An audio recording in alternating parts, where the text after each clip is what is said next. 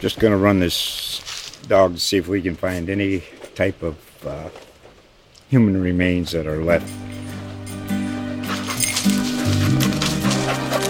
Listen to Where Secrets Go to Die, The Disappearance of Derek Hennigan.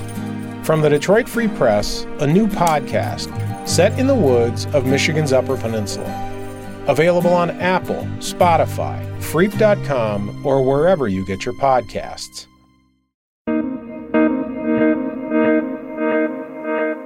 Why leaders say the state is in the midst of its worst-case scenario. Local airports get a tailwind from the federal government, and mail service returns to Western Heights. With the Oklahoman, I'm Dave Morris. Today is Tuesday, April 14th.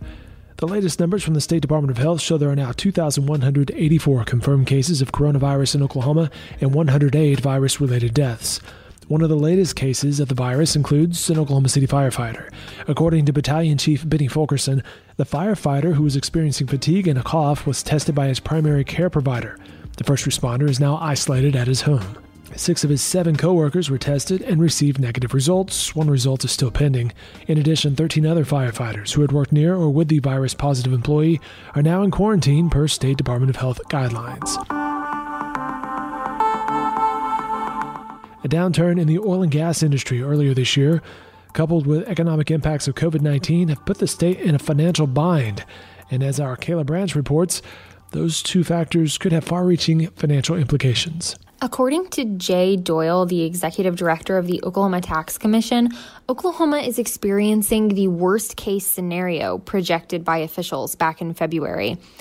It's not too surprising for folks at the Tax Commission that Oklahoma is experiencing an economic downturn, but it's the magnitude of what is going on that is so surprising. And we've seen in Oklahoma a decline in oil and gas, our top industry still. Since about December, they have noticed that the economy has been going down and that industry was experiencing some hardships. And in February, that was still the case. They were just projecting to have about $86 million less to appropriate next fiscal year because of the oil and gas decline. And at that time, officials said, this is the current situation, and we've got some other projections, and our worst case scenario is, if the coronavirus spreads beyond China, which at that point, folks didn't know if that had happened yet. This was early February, or if there is a price war with oil and gas. Either of those 2 things, that'll be worst case scenario for Oklahoma's economy. And now, in the middle of April, both of those things have happened to serious degrees. And so that is why the state is in this budget hole right now for the rest of this fiscal year.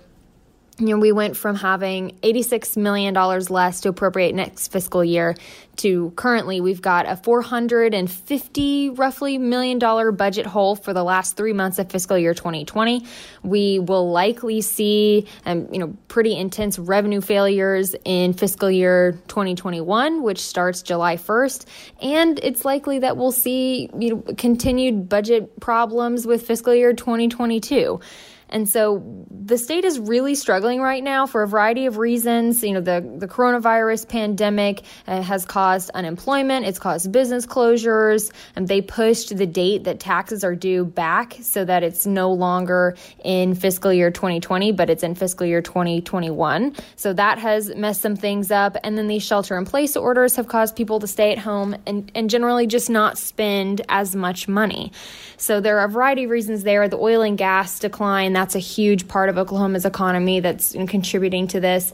And as we're in this health crisis, people are really struggling. And so the state, while all these things are going on, is also expected to ramp up services. And so lawmakers have a lot of tough decisions on their plate about what to do next, how to fund services to support the residents of Oklahoma that pay for state government. It's supposed to work for them. So how do you balance that with the revenue issues and the fighting the coronavirus? There's a lot going on. And so that's a little bit of the background. But the thing that struck me the most was, Oklahoma currently is experiencing the worst case scenario. Folks aren't too surprised that we're in an economic downturn, but the fact that 2 of the worst things that could have happened have both happened at the same time is going on. That is what, is really shocking for a lot of folks. Rogers World Airport is among 100 airports in Oklahoma that will receive financial aid from the Federal Aviation Administration.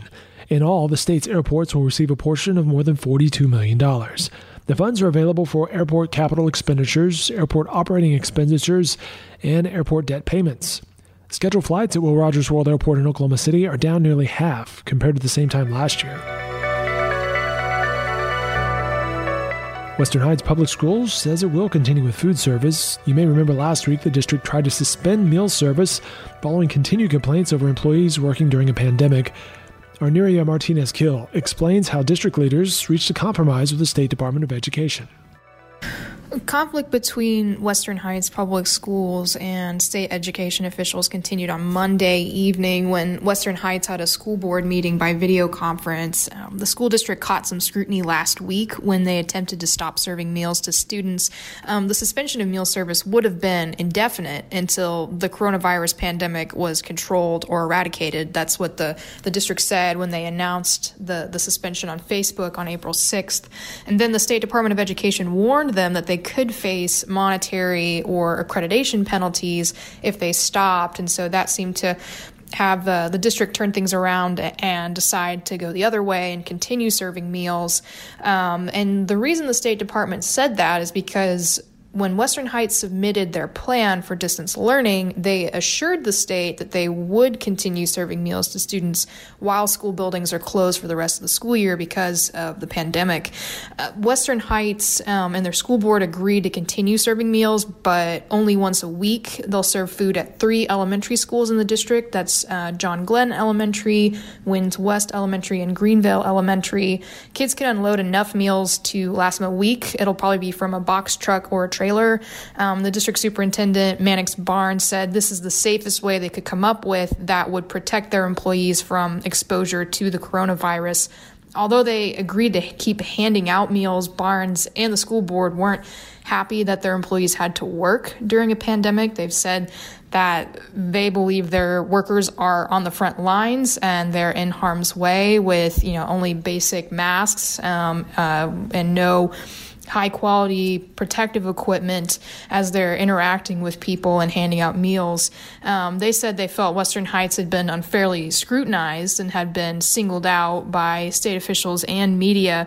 However, while some other school districts had brief interruptions to meal service, Western Heights is the only one that the state knows of who tried to have an indefinite suspension to serving food. Like I said, they tried to temporarily suspend, but the end of that suspension would have been once the virus is controlled or eradicated, and no one quite seems to know exactly when that will be.